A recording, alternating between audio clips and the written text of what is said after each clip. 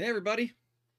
It is going to be a solo stream today. I'm going to give people a couple of minutes to get situated. God, I forgot to have my co-host here. Had to bring the stunt double out for those listening audio only. That is the Pushinosaurus thing. We got. Oh, I might say this wrong. Is it Broxy or Broxy? Saying good evening. It is 1 p.m. in the afternoon for me, so good afternoon for me. Good evening for you. We have good day from Chris Polk. Gonna wait for people to get in here and hang out. We're gonna be talking all about getting your printer from zero to hero. We've got a lot to cover. It's a solo stream, so this one should be. I'm gonna try to keep it reasonably short for you guys, the way everyone can get back to their days. We're just gonna go over some of these things. We've been doing this whole series called Print Fail Friday. Maybe you've heard of it. And we kind of run into these exact same problems over and over and over again. And so I want to talk about them. So first off, I'd like to kind of hear from you guys in the audience. What do you think makes a good 3D printer? Me personally, I love it when it just freaking works, right? Sometimes machines will just freaking work, other times they don't. Kind of depends, but I want to talk about it because we've got a lot of things out there that really set good printers and cheap printers apart. Now, let me be clear here. You can spend a small amount of money and get a lot of freaking printer for the money. Hey, Jimmy, thanks for being a patron. Appreciate it. But realistically, you could, look at getting a cheaper printer and upgrading it. So let's talk about this, because I'm kind of at a standstill with this Print Fail Friday thing, because I feel like we're just covering the same stuff over and over and over again. And like, as a content creator, that upsets me.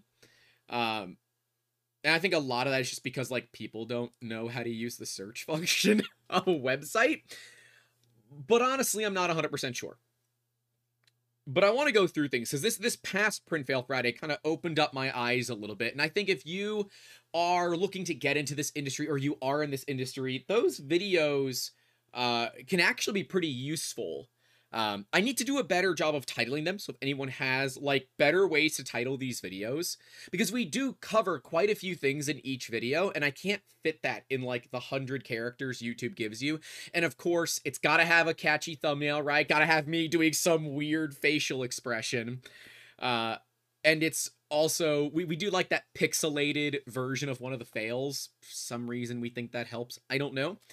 But I want to kind of talk about this because it was one of those fails, and it was a nozzle failure. And it was a picture of a nozzle. And the nozzle was just kind of, it had some material on it, right? It had some filament on it. It wasn't even burned. It just had some filament residue on it. And I look at that and say, they've replaced their nozzle. They said they replaced their nozzle like 3 times. And after a couple of prints, their nozzle looks like this. Well, you don't have to replace the nozzles when they look like crap, right? If they look like crap and they still work, that's great. I would like to present you Exhibit A. Right here. I don't look great, but I still work just fine. Well, I worked better a couple of years ago, but, you know, we're working with what we got here. But what we're seeing is that, and maybe you guys can help me out in those comments, we're seeing the vast majority of these issues be on Ender printers. Whether it's the Ender 3, Ender 5, I'm trying to get an Ender 7. That might be a thing, so, you know, maybe that'll happen. The company wants me to pay for it, then I do the review, then they give me the money back. I'm like, no, that's not how this is gonna work. But I don't know if the problems with these Creality printers are related to the fact that they are so damn popular that it is just a guarantee that they're going to have the vast majority of failures, or if the user base that is buying them is looking for a cheaper machine, right? And because they're looking for a cheaper machine, they're likely getting cheaper components, right? I will say, there are things on all machines I look at and say, well, it could be better, right? If Prusa didn't 3D print anything and it was all made out of machined aluminum and machined titanium, it would be way better, but it would also cost an arm and a leg more. No offense, Jordan. I don't think you're here, but that was a funny joke. And so, like, I sit here and I wonder why. So I want to talk about what I believe are some of these common failure modes of these 3D printers. Only because no one admits to running an ANET A8 anymore. Brooksy, I've got a local client who not only has an ANET A8, but it caught fire on them, and I am trying to find a way to get that printer in hand, because one, I want to do a video and show how dangerous these actually are, but then two, document thermal runaway, and then three, what a cool print fail Friday, am I right? Just all about the ANET A8, that'd be a really cool print fail Friday. I agree with what Jimmy said. He said, we need percentages. And that's true. And this is not something that's like statistically known. What is the percentage of an Ender 3 out there on the market, right? Are they 10% of the market? Are they 30%? Are they 80%? Where, where does it land? So let's start with one of the easiest things to replace. And it is easy, but it is daunting. And Sanjay talks about this all in the first episode of the Sanjay interview. You guys can find that on our YouTube channel. Look it up. Where it is not, it's a little daunting to replace a nozzle, right? You have to heat a printer to 400, or, well, not 400. If you can do 400, you heat it to 400. Oh, cool. There they are. Hey, Kara, you're going to mail it to me? Hey, I'm going to be probably coming through your guys' area, coming soon in the holidays. Maybe I can just grab it when I'm in your area, and then I can, like, see the setup and help you guys out for a few minutes. But yeah, the clients in the chat. I love that. I don't like naming and shaming, but I told you it was going to happen. But nozzles, right? So the problem with replacing nozzles is that you have to heat up your printer to do it. As of November 13th, 2021, you still have to heat up your printer to change your nozzle. I know the E3D Revo, of course, we covered that a couple of times on this channel, is looking to solve that problem. But currently, you got to take your hot end. You got to heat it up if it's a non-all-metal hot end to like 250C. Any higher, you risk damaging your Bowden tube. To take off the nozzle. And you not only have to use a nut driver to do it, you also have to hold the block with a pair of pliers, and you got to unscrew it. And then you got to put the new one on while everything is still hot. The reason for this is that metal expands when it's hot. And if you do it when it's cold, the metal will expand as it gets hot, and you'll have a problem, right? So that's a bit of a problem, right?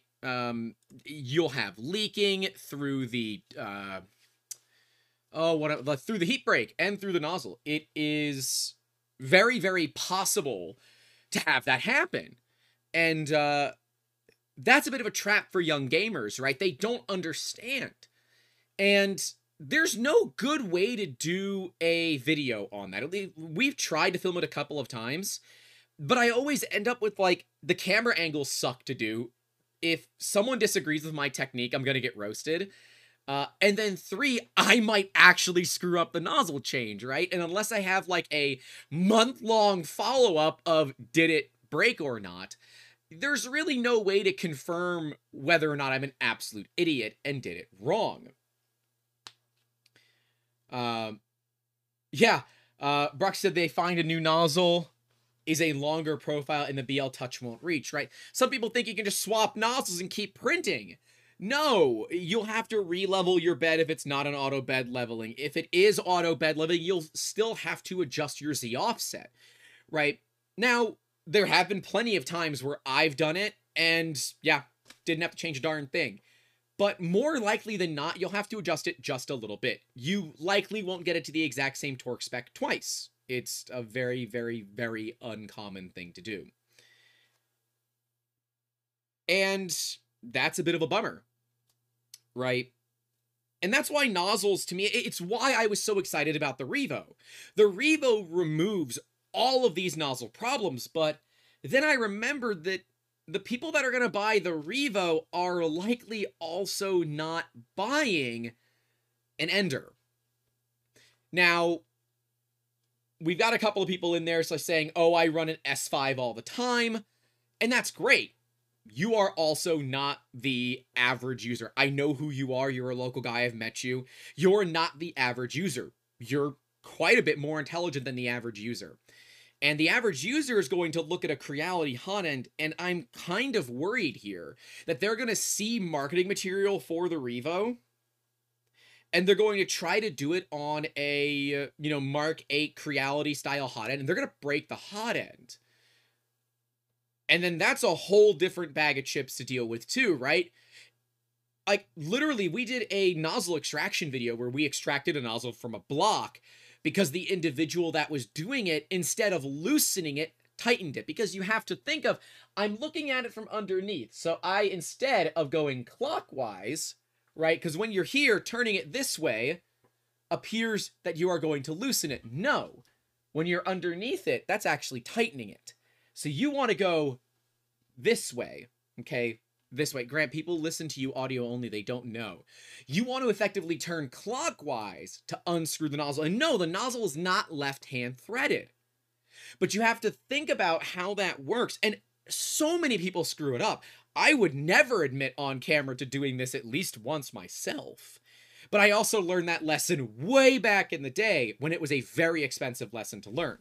Somebody pointed out, and I think it's a good point of notice here in the previous Print Fail Friday, the one that we just had, that nozzles are cheap. Cheap nozzles are cheap. Like, a 10-pack of nozzles can be as low as like $5, $6, less, right?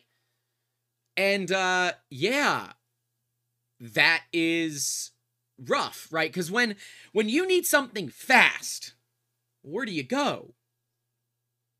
You go to Amazon, the same place everybody goes. Everybody goes to Amazon. And when you go to Amazon, you may not find legit stuff. Case in point, I'm going to use myself as an example here. This is what's left of a V6. But for those that know the V6, know it never came in this color. I bought what was a genuine E3D V6 hot end, or at least it was said that it was a V6. It was not being sold by E3D, but it was $50 instead of the 65. I'm like, okay, cool. I'll say $15. And it was overnight shipping versus getting it in like 2 or 3 days. I'm like, cool. Saving money and getting it faster. Done and done. It was fake. And I didn't know that until months later, right? The return window's gone. It was fake. I don't know if we ever saw problems from that. But Sanjay talks about this, and I don't... For reference, that entire interview with Sanjay is 2.5 hours long. There will be probably 4 weeks total worth of content on it. So this Wednesday is another Sanjay video. Next Wednesday is another Sanjay video. And the following Wednesday is also another Sanjay video. I think the entire month of November is going to be Sanjay videos on Wednesdays. We are going to be releasing content on Mondays. So like there's a Mutant unboxing. Where's it? This right here. We got a Wham Bam Mutant, and I'm going to be unboxing that. I already unboxed that. I unboxed it weeks ago. But we haven't had a chance to get the video out, so they're really cool, by the way. And they're also on crazy sale, so, pretty dope. But people will end up getting clones. And let's be real, right? The stock Creality hot end is already pretty rough as it is. And then you look at getting a clone of those rough nozzles, and yeah, no, it's basically still shit, right? And they don't check their Bowden tubes for wear. So I started back in the day when we weren't making our own hot ends, like when we were buying them, with Wanhaus, and those started off as non-all-metal hot ends, right? Bring the mic a little bit closer. Sorry if that hit some things. They started off as non-all-metal hot ends, and a non-all-metal hot end means that there is a piece of Bowden tube, a piece of PTFE tubing. Mine is still on set. Should have thought of that. That goes all the way to the nozzle. Okay, so it butts up against the nozzle, which means it goes into the hot zone of your printer. If you go above 250 degrees centigrade, or you stay at like 240 for a while, you're gonna have a bad time. If you don't look at that Bowden tube as well for a potential source of failure, you're gonna have a bad time. We used to burn through Bowden tubes. This was back in the day, okay? This was like, printers didn't come with thermal runaway back then because it really didn't exist. Well, it did. I don't think a lot of us knew about it, but either way. We would burn through Bowden tubes in like 3 kilos because we were printing really hot, really fast, 24/7, right? This was back, and I'm going to date this for you guys. This is in the fidget spinner craze. When, everybody ran out of them, right? But because we made them in-house, we could make them whenever we wanted. I still have a box of 608 ball bearings. The Better 3/4 is very happy to have those because she wants to get back into rollerblading, so she's going to reduce my 608 count. But that was all that we had to buy, and one of our clients at the time, still a client actually, makes ball bearings. So I'm like, hey, I need 608s, and I need lots of them. He said, okay, I'll tool them up for you. And that was like one of the most fun 3 months I've had in this business because we were quite literally making money hand over fist. But we were constantly changing out those Bowden tubes to a point where we had a machine that we built to cut the Bowden tube to length, right? So you put it in, chopped it down, boom, boom, boom, you're done, right? Life was good. We never really burned through nozzles, but I think a lot of that comes down to having a good first layer. I don't see him commenting, but if you guys don't know who Mad Monkey is, his name is Jordan. He just got a tool changer. He actually won a tool changer from E3D.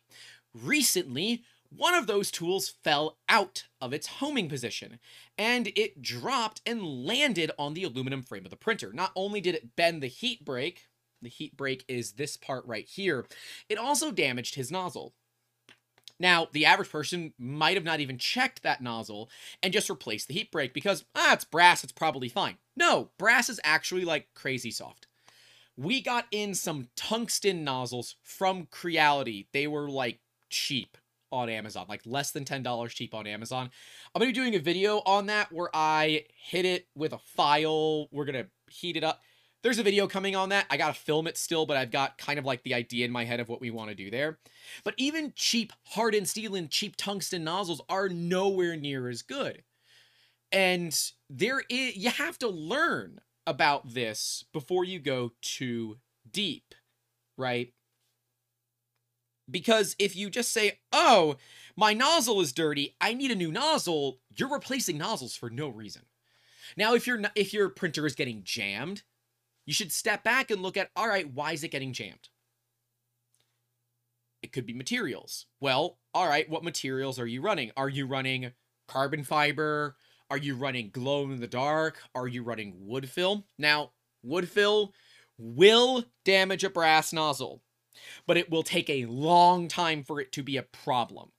Carbon fiber, good carbon fiber, like 150 grams, and you destroyed a 0.4 nozzle. There is a part of me that really wants to show you all how bad it gets by just feeding a bunch of carbon fiber through a printer.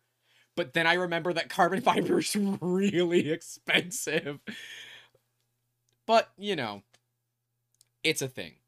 And with nozzles like the Nozzle X and the new Obsidian from E3D, I get that one nozzle is $30, right?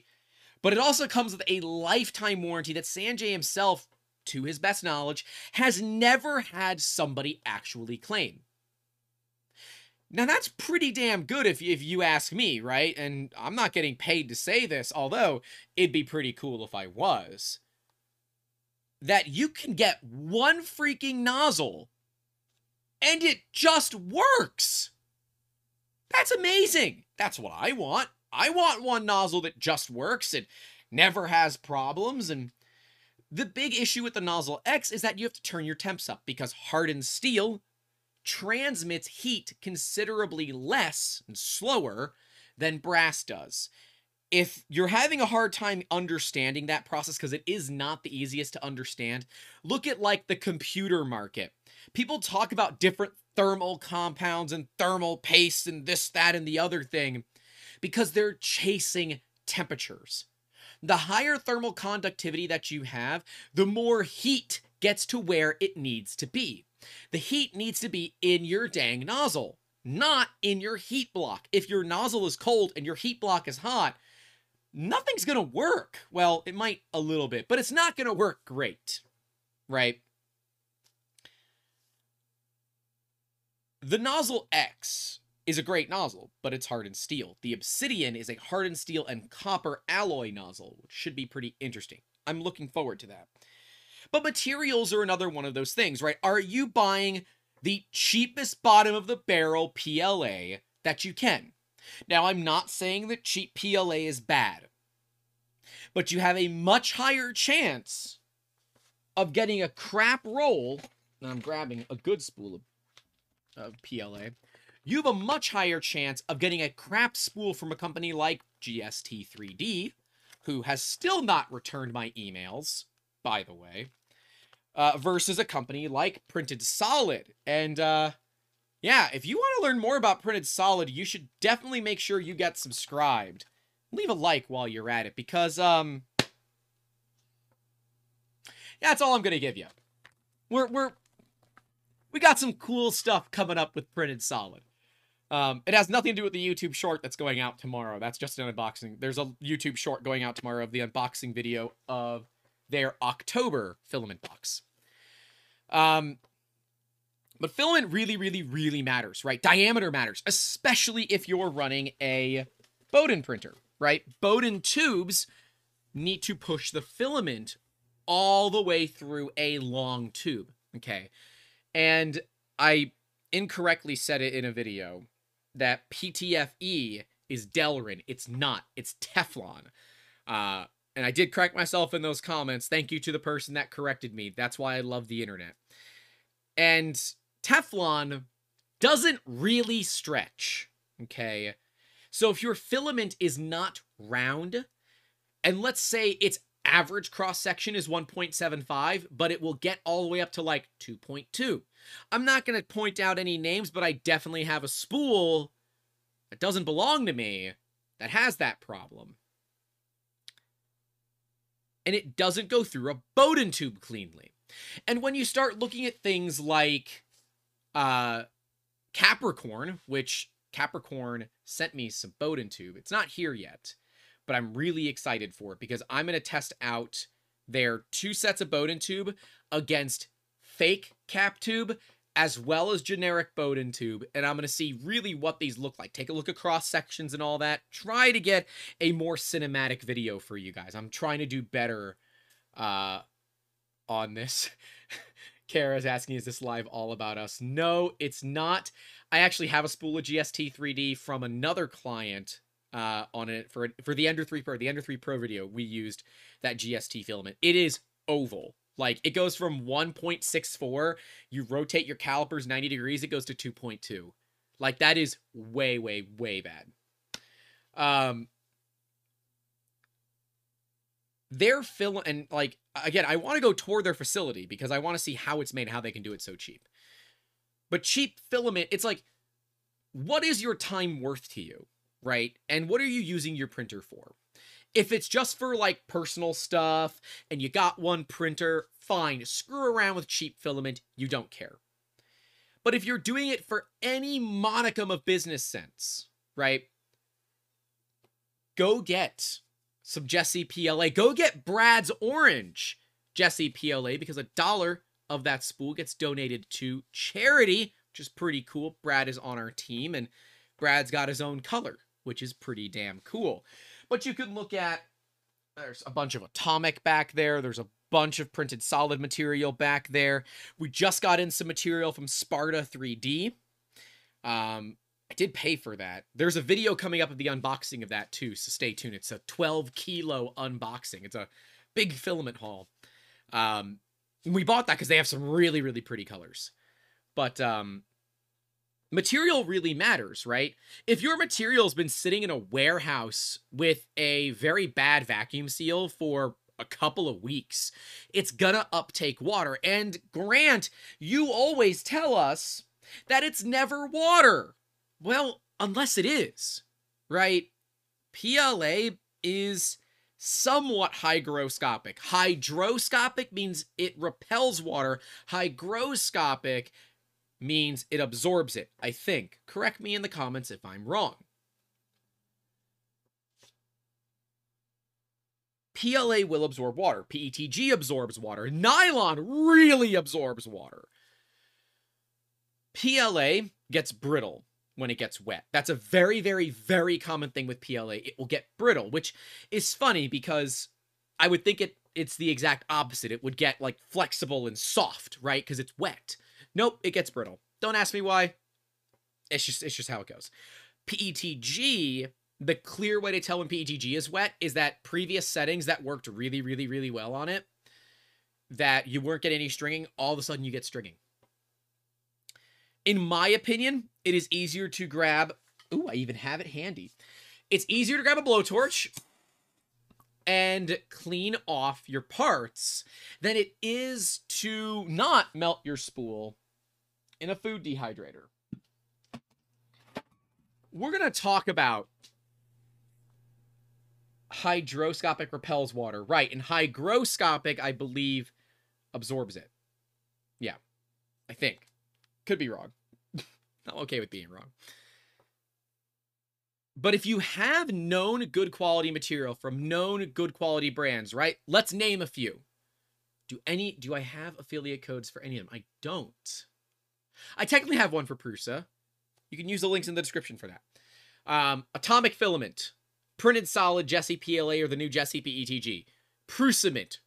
All three of those, amazing quality. I have not yet tested Sparta, but I have friends that have. They love it.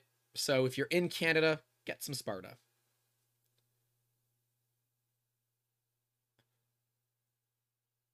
Oh, I think he's saying hydrophilic. Whatever. Oh, well. I'm being asked if I've tried coax filament. I have not. So this is like one of those weird things as a business owner. I found the brands I like. It's like the ones I always talk about. Atomic, Jessie from Printed Solid, and Prusament. And that's basically all I buy, other than like the random ass kilos that we buy of what is this? Who is this? This is KYUUBI. I don't know who the hell this is. It's a Silk Rainbow.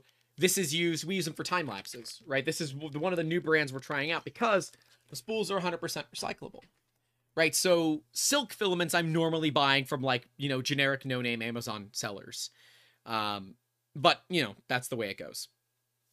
Good quality filament means less problems. And if you're running a business doing this, right, that extra cash going into this is not that big of a freaking deal. You might say, but Grant, that's going to cut into my margins. Raise your prices. Nope. Raise your prices. If you are worried about a slight, like doubling your material cost, like a $10 kilo going to 20, you're probably not selling your stuff for enough money. And like that is literally an entire, I could do an entire episode on why you're not charging enough. And I say that as someone that is, I am turning down more work now, because I'm like, I'm refusing to work for like, you know, $10 an hour. That's ridiculous. The printers can work for $10 an hour, but, you know, yeah, experience matters. Anyways, utilizing good quality materials means you're going to go further and further between failures. I actually had a failure. I'm going to include this in the next Print Fail Friday. Let's see. Let me pull up OBS so I can see the camera here. I don't know if you guys will be able to see it. Oh yeah, she'll get in. Let me pull off the base of that. You see that jam? I had a jam, a very obvious jam. It also messed up the bottom layer. Why? I have no clue. It cleared itself and the rest of the print printed fine. This is for a personal project I'm working on. Very, very secretive because this is going to be a retail product. Just keep your eyes out. 3DM, we're going to be making a retail product, and it's going to be surrounding one of my favorite sayings on this channel. But that is it's a box, right? And it failed. Well, I was using cheap, generic, silk, rainbow PLA filament, right? They're literally throwing tons of different colors into this filament. You have every reason to believe that they could be, like, that master batch colorant could be made out of a material that for some reason wasn't happy. The Mark 3S pushed right through it. Oh, also, does my camera pick it up? No. We moved the camera for time lapses, so that might be cool. Although the first time lapse we did with it, it fell. Not like in the, oh my god, it fell, but it moved during the time lapse. It might look really cool. So you'll see, I think that is going to be Tuesdays. It might be Tuesdays. It might be Thursdays. I don't know where we're at with time lapses. I just print stuff. But high quality materials really, really, really matter. And understand that, by and large, the extruder that comes with your machine is likely just fine. The stock Creality ones that are all plastic, you can get, I have them handy because I was going to use them. All metal upgrades for really, really cheap, like less than 10 bucks. Great stocking stuffers for the 3D printer person in your life for whatever holidays you do so celebrate. We are going to do a holiday video, so that is going to be coming up where I am hoping to have like a pile of printers on a table. I don't know yet how I'm going to do it, but I'm going to put a bunch of printers on a table. We're going to figure it out. It's going to be a cool video. But like oftentimes, those extruders are totally fine. If you want to upgrade it with like a dual drive, all metal, fine. But understand, you're probably not going to get a lot better performance out of it. It's just going to last longer, which is fine, right? Lasting longer is pretty great, gentlemen. See, this is great. There are no editors to cut out my crap jokes, so you all just have to put up with it, or I guess you can leave. Don't leave. This is fun. We're having fun. There's no editors to edit out my crap jokes. But yeah, realistically, those all-metal extruders are not doing you a whole lot of good. You can spend more money by putting in an all-metal hot end, which will, like, totally make your life better. Totally, totally make your life better. And understand that sometimes the Bowden tubes that printers come with suck, right? I know some Creality printers are now actually coming with... Proxy says bye. See you later. Leave a like on your way out.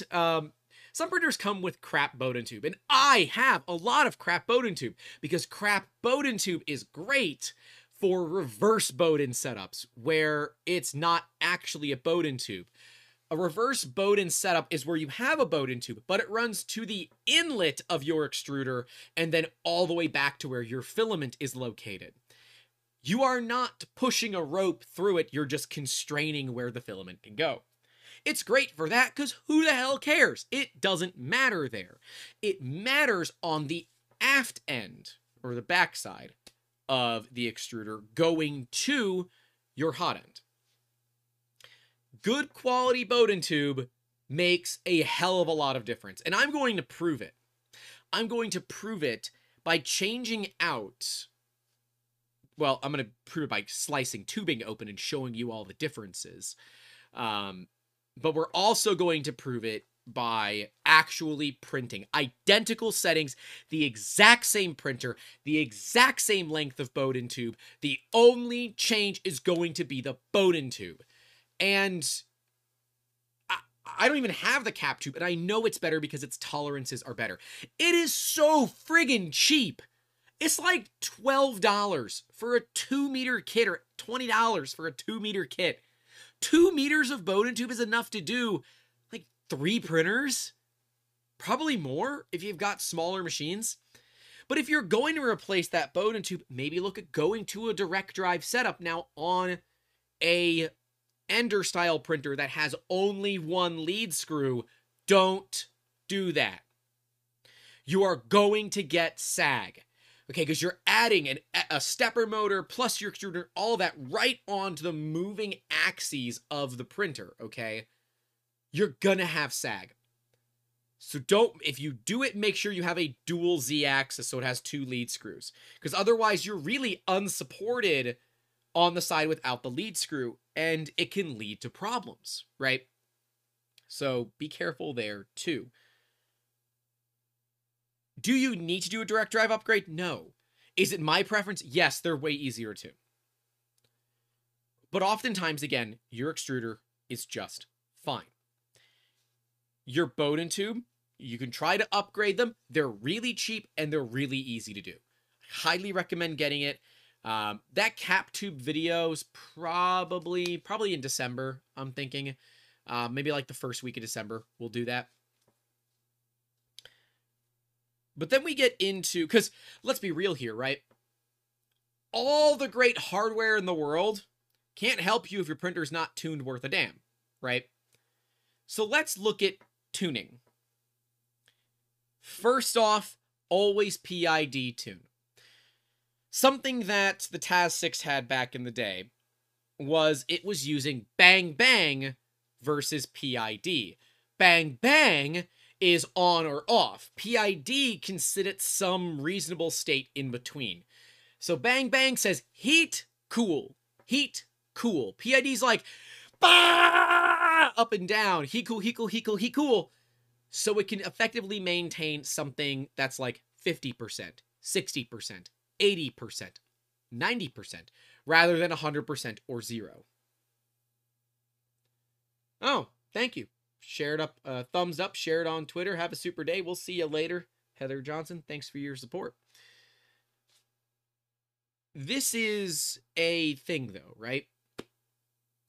Tuning can throw you off. We chased the demon of Bang Bang for months, like to the point where I warrantied my entire printer. We couldn't figure it out. Lulzbot support couldn't figure it out. They had me send it back. I got the new one, the exact same problem. Eventually, we found, along with a couple of other users, that Lulzbot TAS 6s were flashed with Bang Bang instead of PID. Well, we talked about this earlier, that when things get hot, they expand. So what was happening was, as the bed was turning on, it was warping up. And then as it was turning off, it was coming back down. Up and down and up and down and up and down. Whereas PID will move a little bit, but because it can fluctuate that movement, it can fluctuate its on-off cycles, you're going to get less problems that way. Chris Polk says, setting aside mechanical design, what are the little things that make a Prusa more reliable than the sea of Ender clones? Sensor, software, tuning, tolerances. Yeah, you actually hit all of those. You put a question mark at the end of that, but that's actually all that it is. Let's be real here. The Mark III's is an ANET A8 is a copy of a Mark III's, but just made as cheaply as possible. Personally, I don't like the X-axes on these machines. There's not enough movement to tension the extruder carriage, and the entire belt tensioning system, to me, sucks. I don't like it.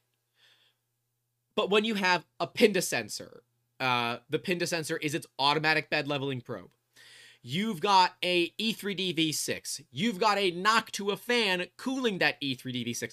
My entire computer, like every single fan in my computer, is Noctua, because they are dead effing quiet. They move a ton of air, they make very little noise, and they're worth it. And on top of that, Prusa puts in the time. I don't know how much ever went into that first Ender 3 that Creality made. I've always had this thought that Creality put that machine out there expecting something, but they didn't expect it to blow up the way that it did. Now, their price point, it was going to blow up. It was pretty clear. I avoided them because it just felt like a beta test, right? And they just kept releasing new versions and new... How many freaking versions of an Ender 3 exist out there that are sold or have been sold by Creality?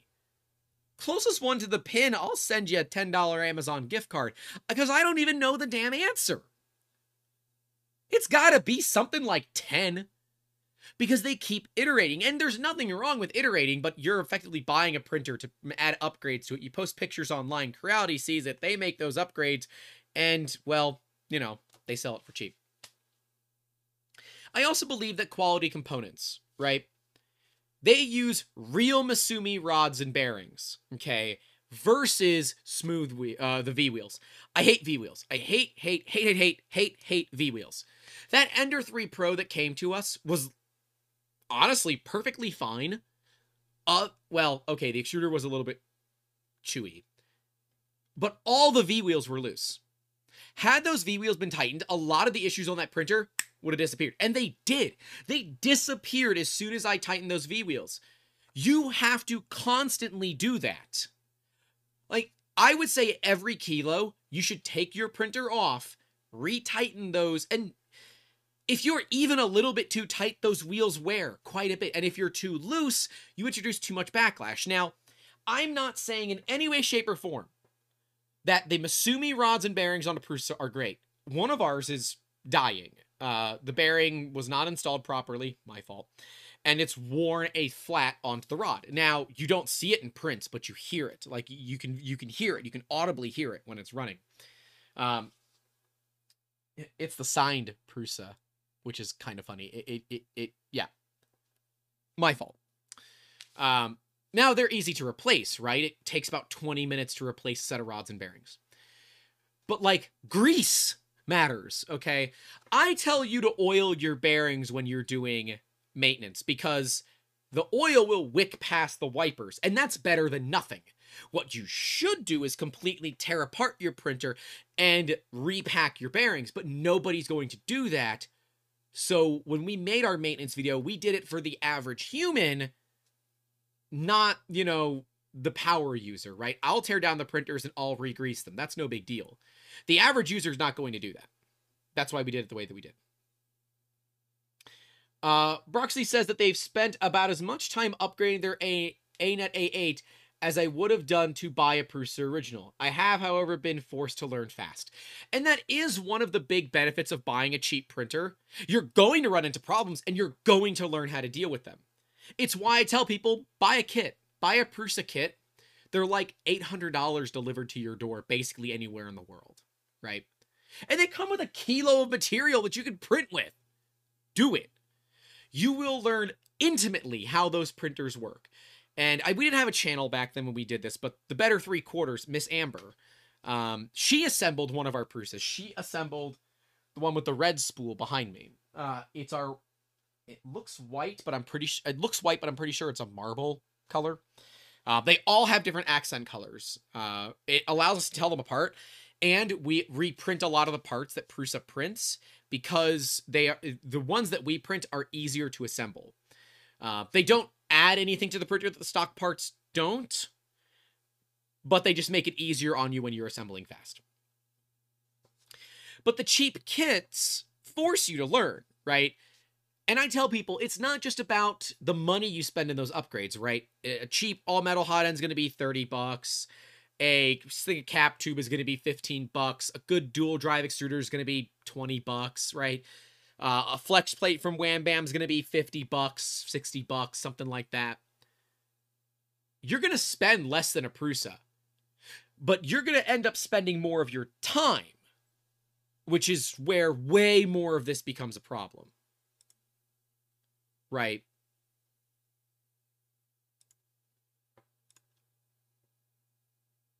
the software is where I think Prusa really wins. And software being not just Prusa Slicer, which of course you can use on any printer, but it's the machine software, right? That calibration wizard is bloody amazing. It walks you through the whole damn process.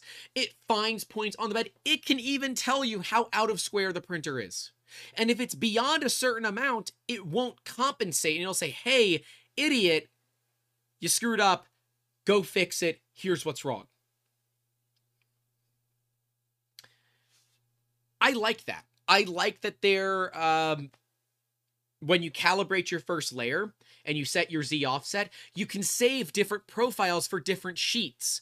Previously, we used to write on the shelving above or below the printer what the offset was for the plate that was on it, so that if we did change the plate, we could make sure that we save the offset. Because, you know, you couldn't save it to the printer. You had to write it on a shelf. And so when they added that, I'm like, oh my God, this is amazing. Like, it was one of those, why hasn't anybody done this before?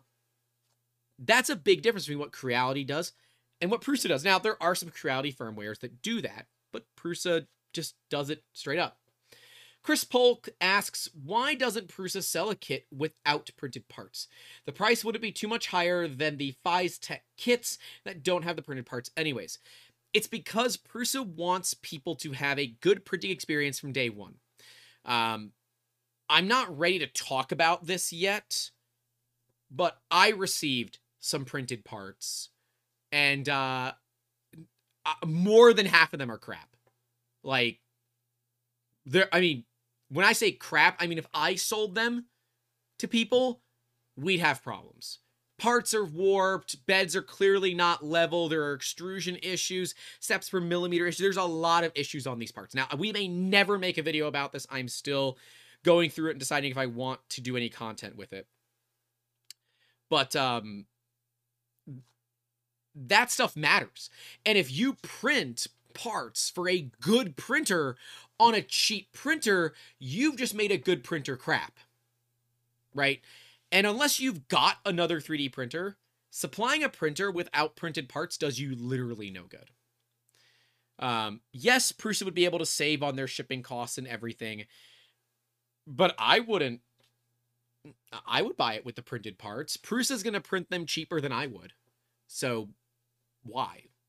I do wish you could do certain upgrades to it from Prusa, but we buy the kits so that we can do those upgrades as we're building them. And it's also a phenomenal learning experience for anybody that's new to the company that wants to learn, right?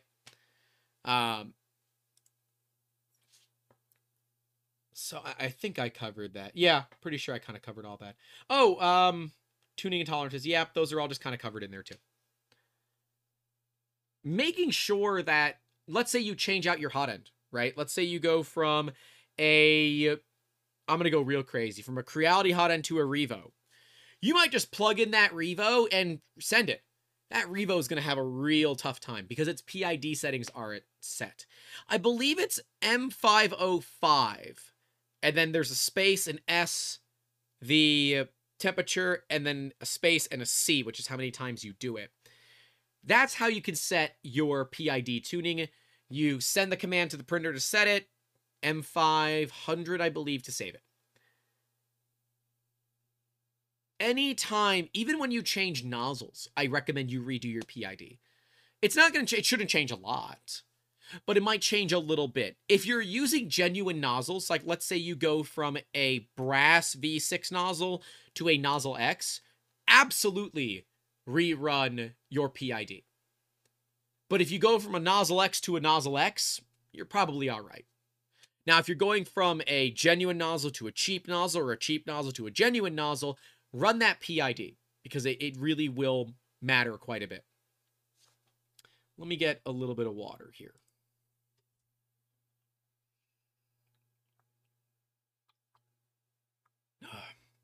See, when I have guests, I can take a drink while they're talking. It makes it a lot easier. I don't have to, like, break my stride. But I kind of like these because these are more, like, intimate one-on-one with the business owner and the content creator. God, I hate that I'm using the fact that I'm a content creator now. It's like using the word influencer. It's kind of dirty, but not in a good way. um, you also want to make sure that when you're maintaining your printer, that you're doing it accurately, right? Don't use a graphite lubricant on ball bearings. Don't use a nail set to put ball bearings into something. And I'm saying that because the printed parts that I received, someone clearly used a either a hammer or a nail set to insert ball bearings into something and damage the ball bearings to where they are crunchy.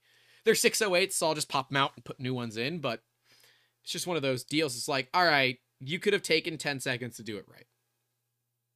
But you didn't.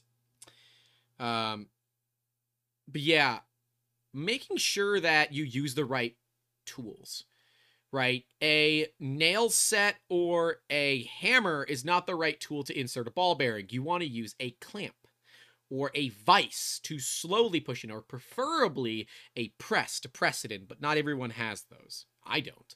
I use a vise and a printed part that kind of fits around the bearing to evenly apply pressure.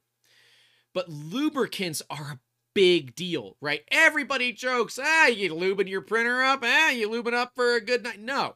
Look, I joke that if my car's leaking oil, it still has oil, right? Because I have a 19-year-old car and it leaks a little oil. There's really nothing you can do about that, right? It's going to cost me like $600 to fix the oil leak.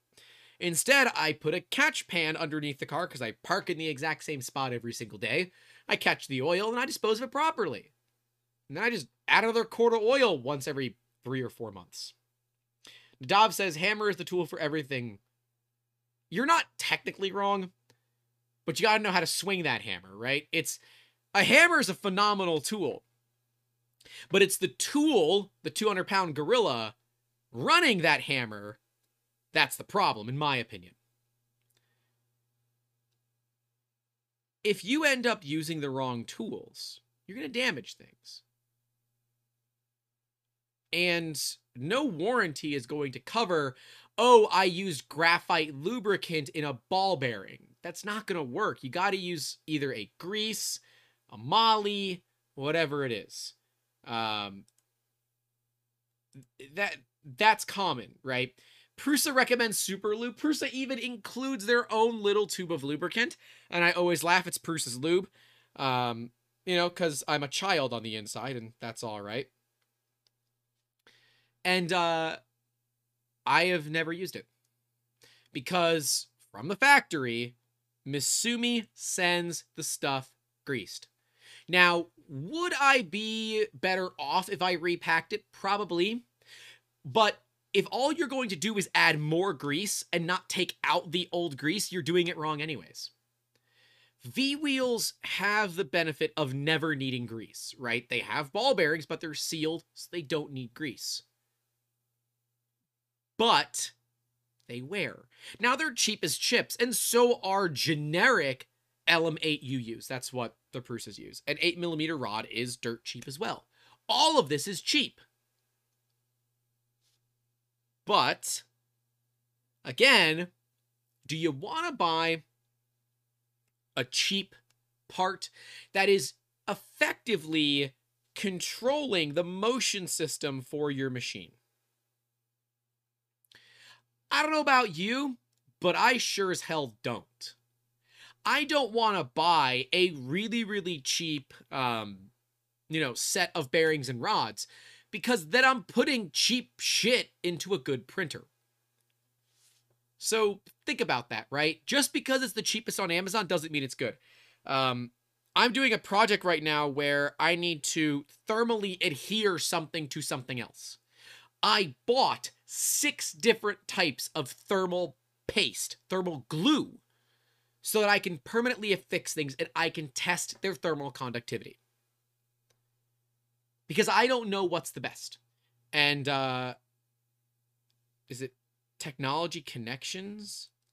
There's a YouTube channel that just made their own thermal compound, and it was pretty damn cool. we want to do a 3D printing for dummies series. I've always been worried that it's going to come off as like me being pandering, right? Like, oh, the experts over here being a big dick to everybody. And like, that's just not cool. That's just kind of mean. And that's why we do the Print Fail Friday. It's my way of like a 3D printing for dummies, but it's like 3D printing for specific dummies on the internet. So I don't know. We did have a fan submission, so this next Friday is going to have the first fan submission, which is pretty darn cool. I'm excited for that. But yeah, your tuning, right? Hell, acceleration, jerk, all of that stuff. I mean, not even if you end up using the wrong,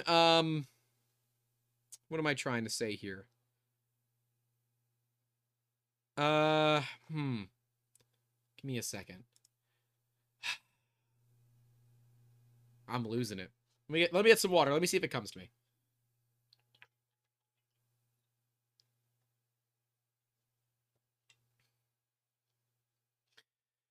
It's not, so we're just gonna keep going. Yeah, I want to get more nitty gritty on those Print Fail Fridays, but there is like some level of where you can only go so much, and that's it. Ultimately, though, I believe that... Oh, I was talking about acceleration, jerk, and all that. Cool, Grant, we're where we need to be. Steps per millimeter. Let's talk about steps per millimeter. I was chasing a bit of a dragon on that Ender 3 Pro, because I'm like, it's over extruding. But I turn it down to like 85%, it's still over extruding. Its steps per millimeter were way wrong. We had an Ender 5 that I actually worked on a live stream. We got some super chats in that live stream, which is pretty cool. I do dig it when people kick us a couple of bucks on a live stream. Makes it feel like it's worth my time. I mean, they all are, but the ones where I get paid are definitely more worth it to me. But that one, its extruder steps per millimeter were like 190, something crazy high, when it should have been like 95. And so it was double or triple the extrusion that it should have been. And there is no amount of tuning that you could have done to that to fix it other than setting your steps per millimeter. In that Ender 3 Pro video, we did go through it. Viper GTSR remembers that stream. I remember that stream too. That's when Grant thought it was a good idea to do a live stream in his garage in the summer in Florida. Oh, God. What a... Oh, it was 410. It should have been like 95. Yeah. Yeah, that was a mistake. I'm hoping by next summer I can have some sort of air conditioning in that garage so I can do more live streams. But now that it's wintertime, I can, although I say it's wintertime, it's 22°C outside right now, or 71 degrees for you Yanks. So it is still pretty hot. Especially in a garage, right? Because it's going to have the heat from the roof. But anyways, steps per millimeter matter a lot, right? If your printer is set a little bit too low, you're going to end up having parts that are too small. If it's set too high, the part's going to be too big. You want it to be just right. Chris.45 says Swamp Cooler for the win. I do have one of those. The problem with swamp coolers is that if it's already stupid high ambient moisture in Florida, they don't really work all that well. Swamp coolers work by adding humidity to the air. Well, they only work well when you have extra humidity to add to the air. During the winter, I use it as a fan. But during the summer, we fill it with ice. And the ice melts within 10 minutes. But we're going to work on that. We're going to look at putting like a window unit or something in just so I can like... If I can keep it at like 75 or 85 degrees, I'd be happy. It's like some days when we're filming, it's like 95 or 100 degrees in there. Anyways. Your steps per millimeter really and truly matter here. Especially on that extruder. And before you do it, don't just go and change your extrusion multiplier. Stop it. Stop.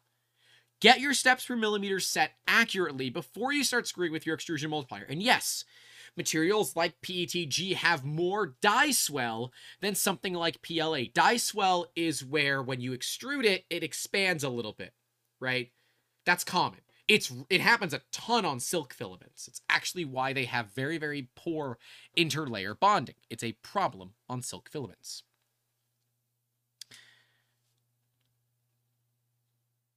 If you don't have your steps per millimeter set correctly, adjusting your extrusion multiplier does you no damn good. And there are people that say, oh, just change your extrusion multiplier. No! Stop it. Set your steps per millimeter. We went over how to do this in the Ender 3 Pro video. There are better ways to do it. There's a way to do it with like a calculator and all that. I don't do that because that didn't exist when I first learned. I do it by hand. 100 millimeters, make a mark. Extrude 100 millimeters. Did it go into the extruder or is it on the outside? If it's in, lower it. If it's on the outside, raise it until it's right at the edge of the extruder and you'll get it. If you're plus or minus a step or two, you're likely not going to notice a big difference. You will deal with effective tolerances on 3D printers are, I believe, about 1/4 your nozzle diameter. Anything smaller than that, you're just not going to get the feature detail, right? So that's a thing. We say to oil your bearings, set your steps per millimeter. All of that stuff really matters. Did someone just... Oh, hey, Nadav, thanks for the $1 super chat. I appreciate it. Got $1. That's right. I'll take it. Last but not least, hot ends. And I could talk about hot ends for hours, so I'm not going to. You're welcome. You get pay. I appreciate the $1. Thanks. Hey, look, any little tips and just the tips help us out too. The Big Tree LCD controller have great step configuration too. I agree. There are a lot of great controllers out there that have phenomenal ability for you to set this stuff. And normally, even in Marlin, like stock Marlin, you don't need to send all of this via a computer. You can do it inside of the actual control wheel. That's how I did it on that Ender 3 Pro. You can do it on Prusas. You can do it on the Lulzbot. I can do it on RepRap firmware as well. This is all very, very common. But if your hot end sucks, like, think about it, right? Start with the easiest thing. Start with nozzles, right? Verify your tuning is correct as soon as you replace your nozzle. Is your printer still having problems? Check your Bowden tube. If your Bowden tube is fine, check your extruder. Is your extruder fine? Then look at your hot end.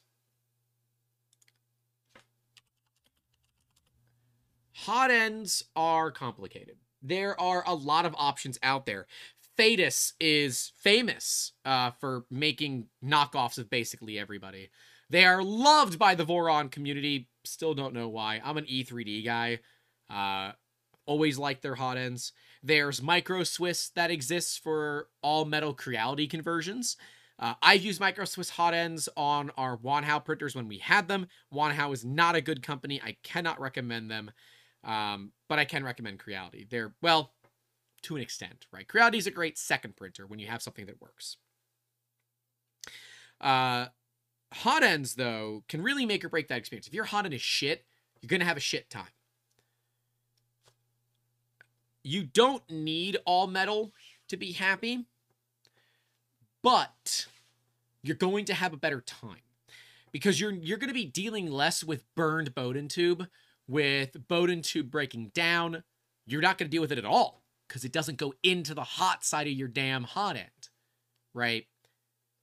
Micro Swiss makes a great all-metal hot end. It's a great drop-in Creality all-metal hot end, and we plan to get one to put on our Mutant on an Ender 3 so we can compare a all-metal to a non-all-metal, the exact same printer. We're going to use the Mutant plate as means to change things over. I'm actually really excited for the Mutant because it lets us do a lot of really cool testing. And it's great if you want to swap out tool heads. A Mutant is actually really great for nozzle changes. So you just buy a bunch of cheap Creality hot ends and you put a 0.4, a 0.6, a 0.8 on them, and you just swap out the entire plate. These are future videos. These are future videos that I'm excited to film.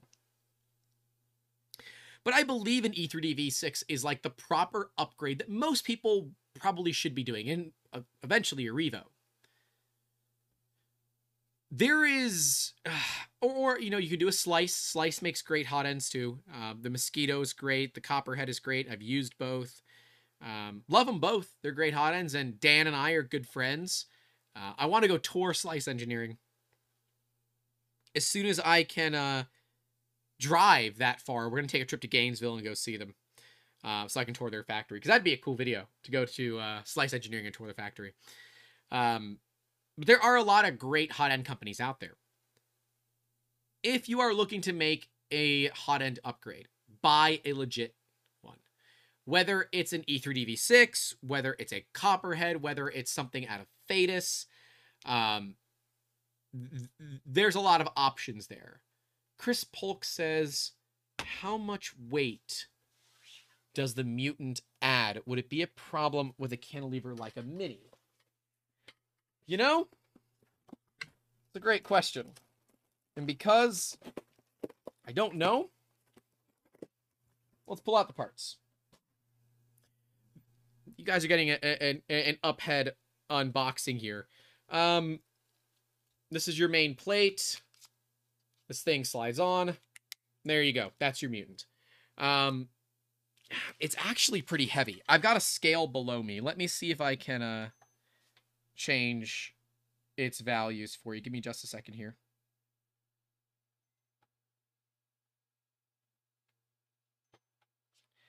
All right.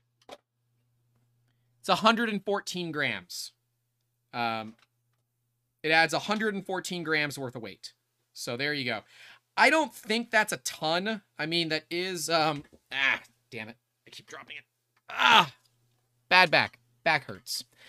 So about 114 grams. I will say my scale is accurate to within 4 grams. It's a shipping scale, so, like, it's not great. So call it 110 grams. Or 120 if you want. It does add weight. I don't think I would put this on a Prusa Mini just because it's so big. It's going to add a lot of bulk. It's more of the bulk that it adds. And yes, you will lose printable space with something like a Mutant. But how often are you printing to the end of your hot end and all that, right? Like, or end of your printer plate. Hey, Duff, how you doing? Thanks for coming late or otherwise. I appreciate it. If you are a power user and you're switching nozzles a lot, one, wait for a Revo. But if you can't wait for a Revo, get yourself a Mutant. I think, of course, clearly I haven't used it, but its build quality is really freaking good. You know, I can't hate on it, right? I can hate on a lot of things. It's easy for me to hate on things. I actually do that quite well. But these are built really well. I'm surprised they're not 3D printed. They're actually fully injection molded, which is kind of cool. And a lot of money goes into injection molds for those that don't know. But do understand that, like, putting a E3D V6 on an ANET A8 does not make that a better printer. It just makes it a ANET A8 with a hot end that costs about as much as the printer does. So understand, right? Make sure your printer comes with thermal runaway, and if it doesn't, do that. Do that first, then look at doing the upgrade. In my opinion, do what you're most comfortable with, right? A new hot end on a printer without an all-metal hot end is going to be a staggering change. You'll be able to print faster, print more reliably, print hotter, right? So with non-all-metal hot ends, you can't print, well, okay. You shouldn't print in nylon. It is not safe to print in nylon. It's not safe to print polycarb. It's barely safe to print PETG and ABS. If you want to do that, it's time to make that upgrade. But I also believe if you're looking to use high-end materials like not PETG, like polycarbonate, like ABS, because ABS to me is more of a high-end material because it's a pain in the ass to work with, nylon and some of those others, don't buy an Ender 3 wanting to put it with carbon fiber nylon. I've literally had someone say, can my Ender 3 print an Ultem? No, it cannot. Don't be an idiot, please. Ultem requires like nozzle temps around 400C. So, yeah. and chamber temperatures of like 120 C, and bed temps around the 210 range. So very, very, very, very, very, very, very, very, very hot. And most consumer grade 3D printers will not reach those temperatures. They will be firmware locked to not reach those temperatures. Let me get another drink of water here.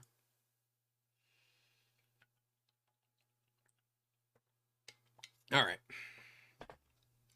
So let's talk about the hot ends, right? You can continue buying cheap Creality hot ends, right?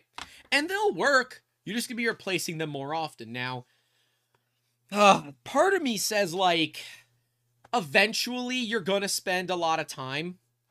But for a long time, we did not transition over to all metal because we were kind of afraid of the work that it would take to get there.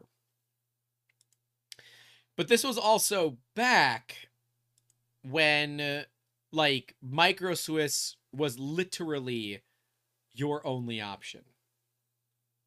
So it's like, all right, you're new to the game. I don't know who you are. And eventually we figured out, right? We figured out they knew what they were doing. You know, so yeah, I don't know. The cost is high, right? You're looking at like $65 for a $280 full price Ender 3 V2. And like, I do sit here and I recognize that that's a hard pill to swallow. But if you do want to get serious with this industry, I think it is kind of one of those necessity things, right? Investing in an E3D hot end, especially when the Revo comes out, personally, I believe, will never do you wrong. And you'll never have to replace it unless you screw up the nozzle. Nadav asks if his Voron can print peak. Potentially, actually. If you have a thermocouple on the hot end, and you have a bed capable of north of 110 degrees centigrade, and you put it in a box or something to keep the ambient temp high, yeah, it actually could. Is it going to print peak reliably? No. A printer with a heated enclosure is going to do that. And yeah, if that's something you want to do, keep an eye out. Yeah, we're working on stuff here, and I think you might like that. What about a Slice Engineering heat break on a stock Creality hot end? How much is a Slice Engineering heat break? Because I have a feeling those are quite expensive. Oh, the Copperhead heat break? Oh, I don't know. Let me see here. So, hot ends. We have parts.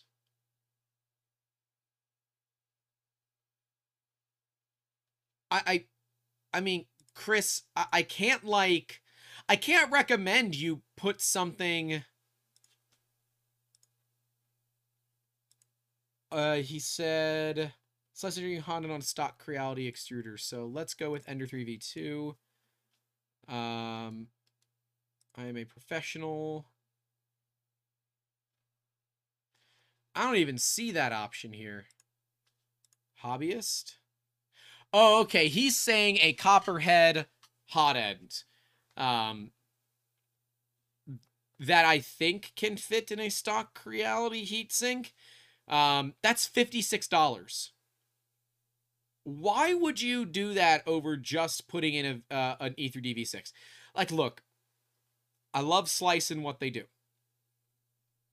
I think they've got some really, really awesome stuff. Oh, it's just a heat break.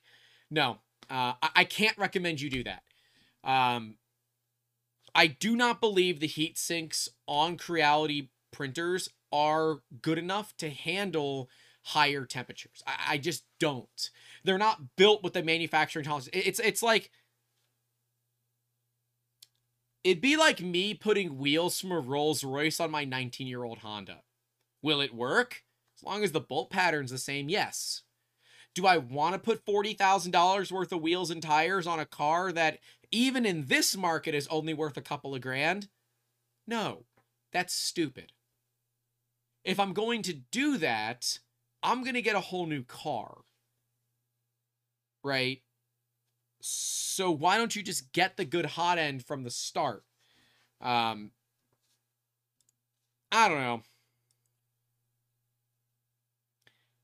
The Copperhead is cool. Oh, Mosquito for Creality. There's a thing here. Huh. I don't know. What I do know is I can't recommend it. I know that I can't recommend it because it's not something that I've heard enough about. I might have to reach out to Slice and see if we can get one to screw around with.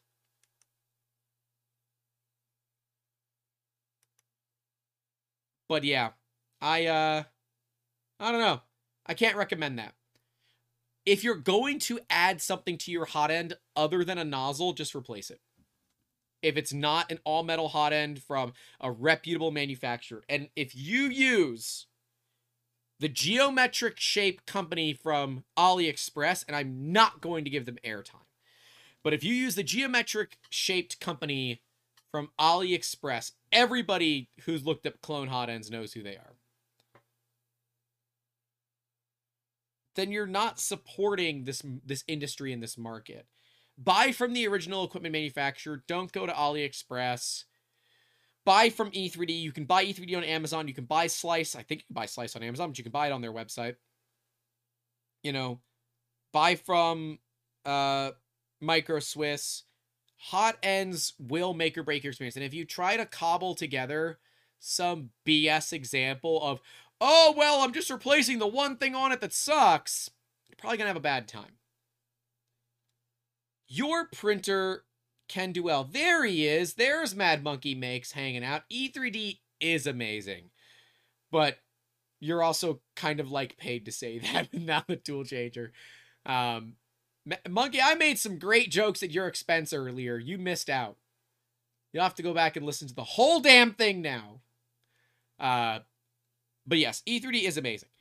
I highly recommend if you are looking at doing a hot end upgrade that we wait till more people get their hands on the Revo, the final Revo, before you make that decision. Oh, hey, Nando. I think Wexter's Discord just realized I was in a live stream. I am glad that you are happy to be of service. And I think I should give a shout out because Mad Monkey, who apparently has time and could have come on this podcast, because he couldn't come on this podcast, helped me come up with the topic for today, as well as the talking points. So, want to give a big shout out to Mad Monkey. Go give him the credit he deserves. Follow him on Twitter and tweet weird things at him. Were they great, though? I think they were all right, Bob. I think his ideas were pretty good. Oh, you just came back from a brunch photo shoot. Ooh, fancy. What did I do this? Oh, I went to a garage sale this morning. It was pleasant. I bought Amber stuff for cosplays. But yeah, hot ends really, really matter. I would wait until E3D officially launches the Revo or more reviewers get them in hand. I think that is a pretty big thing. I love E3D. I love what they do, but this is such a new hot end that even I would be hesitant to buy it until somebody that I know and I trust reviews it. Hopefully that guy can be me. I know and I can trust myself sometimes. The only place I cannot trust myself is in the dessert aisle of a grocery store. That's the only place I can't trust myself. Otherwise, pretty trustworthy, but just not near the ice cream. Definitely not trustworthy there. Sanjay is really good at selling the Revo. And hilariously, I didn't know they were going to be going on a full media tour, but I'm really glad that they did, because we get to see other content creators and other people getting to ask different questions, because I'm sure there are questions that we missed, and I'm glad that other people are getting to talk to him too. And he's also so much fun to talk to. Like, that was truly one of the highlights of my year, talking to Sanjay. And like, look, I don't have a Revo. I've never had a Revo. I'm going to get one eventually. Hopefully I don't have to pay for it, but I probably will. That's all right. It's no big deal. But what I do care about is making sure that thing works. Like, there's part of me that says, don't count your chickens before they hatch with that hot end. Because ultimately, right, you're effectively like pre-ordering it. You can't buy it, but you're waiting for it. So it's effectively like a pre-order. But if this hot end isn't perfect, E3D, and if it's not minimally better than the V6, E3D is going to lose a lot of credibility. So, in my heart, I don't believe that it is.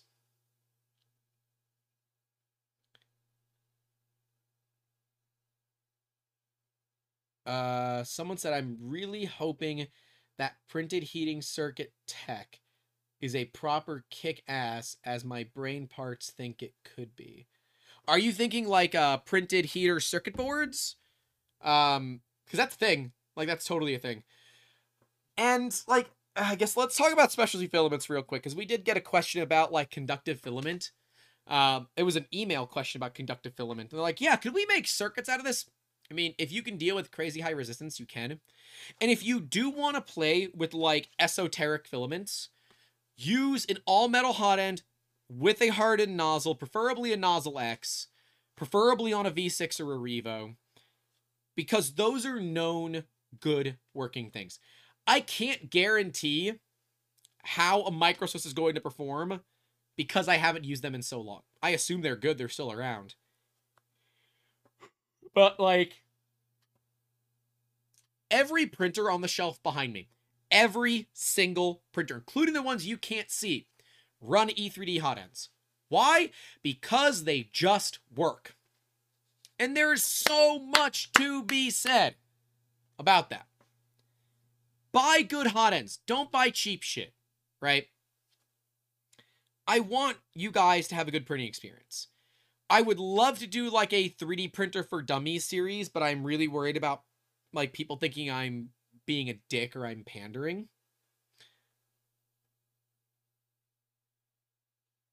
And so I was like, the Print Fail Friday is like my in-between. Bad Juju B says the hot end of the Revo is effectively a 3D printed circuit, correct? At least from its geometry, I thought. No, it is not. The thermistor is printed, but the heater is a ceramic heater. It's a ceramic heater. I think in episode 2 we learn about that thermistor, but we did talk about it. We talked about how the thermistor works in the Revo versus the V6 in like the talk at some point. Where? No clue. But I know we talked about it. The talk with Sanjay happened at like early October. Maybe it was mid-October. Maybe it was a Midsummer Night's Octoberland. I don't know. This is my life. All right. Anyways, printed circuit tech is cool.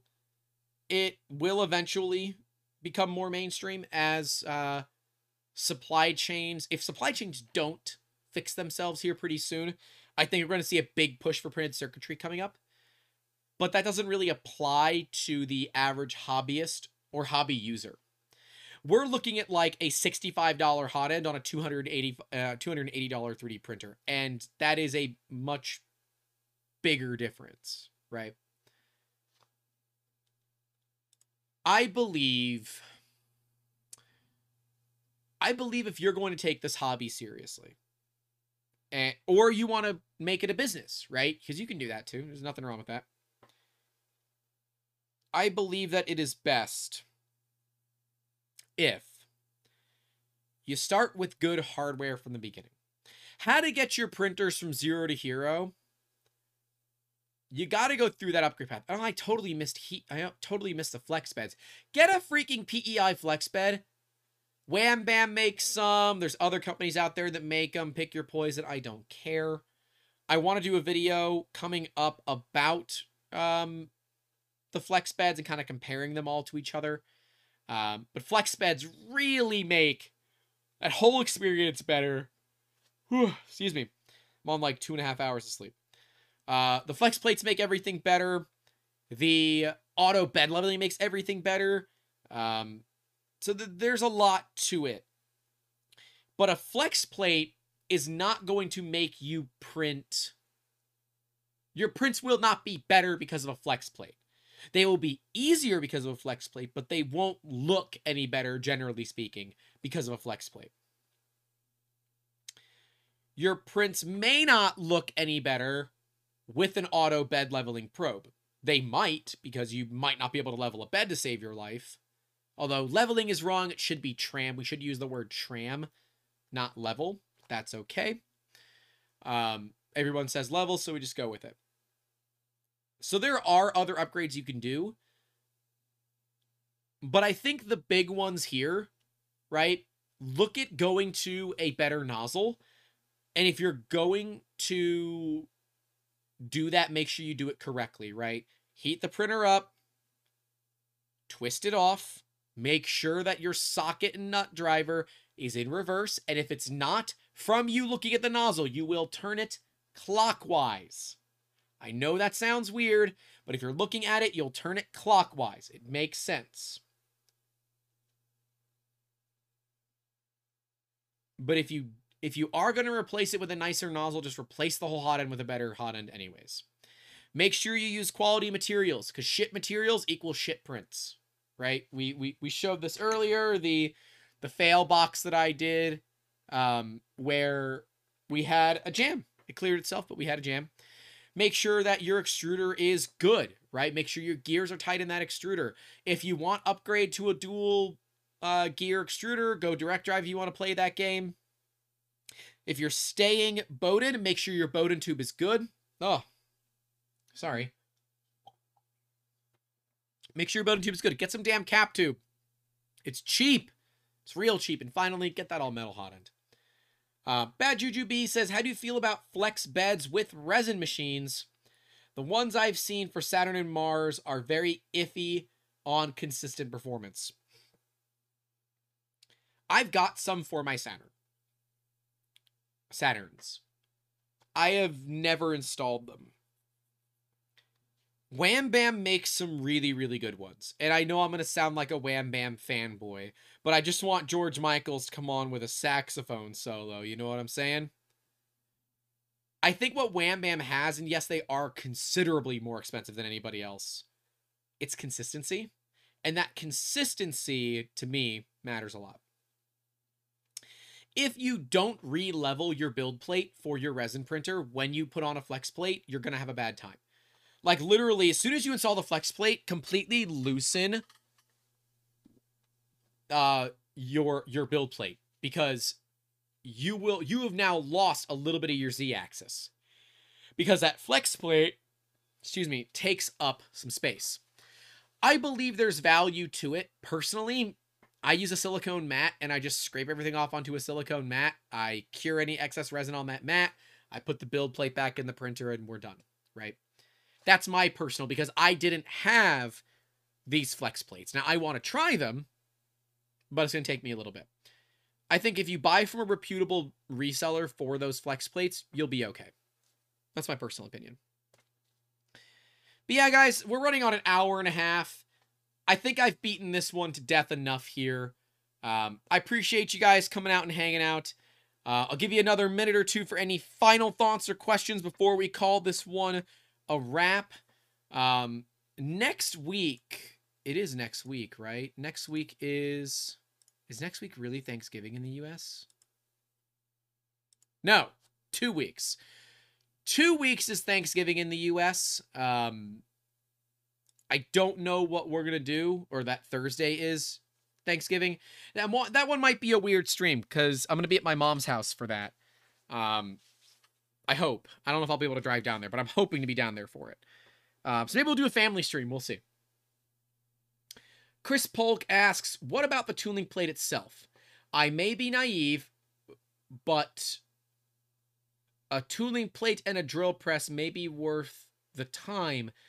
So many cheap Pringle chip plates. I have no idea what you're referencing, unfortunately. I mean, build plate. Ah! Okay, under the removable. Yes! Having a having a bed like under the glass, under the flex plate that is not crap is absolutely good. Like if you're using a stock Ender 3 heat bed and you put a flex plate on it, you're gonna probably have a bad time. With an Ender 3, I might put the flex plate on the glass because the glass will be more flat. We are going to install a dial indicator on our mutant, and I'm going to run the dial indicator across the bed of the Ender 3 so people can see how bad it actually is, because it's really bad. Like, they're warped like hell from the factory. Duff says eat a turkey on stream. I don't know. I don't know if I want to, you know, eat on stream. Y'all have to give me a lot of super chats if I'm going to be eating on stream.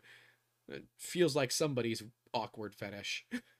But yeah, like on our custom built printers that we do, we use a piece of Mic 6 or Mic 6, MIC-6 aluminum for the plate. And then we use a Kinovo heater. Those are all quality parts. They have a much lower tendency to warp. They're still going to warp a little bit, but it's a much lower tendency to warp. I think it really boils down to using quality stuff, right? If you have crap quality stuff, then I do not expect your prints to be any good. Duff says, no conversation at all, just eat the turkey. I'm more of a ham guy. Am I going to get, like, hate comments for that? I really like ham.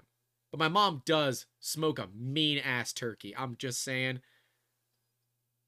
Damn it. I'm hungry now. All right. I'm out of here, guys. We're tangenting, which means it's time to call this one a wrap. Thank you all so much for coming out and hanging out. Stay safe out there, guys. It's the time of the year where people aren't concentrating well on the roads. Stay safe out there. Don't forget to call your loved ones. We're coming into the holiday season. Don't forget to call your dang loved ones, all right? And as always, keep making awesome. Have a good one.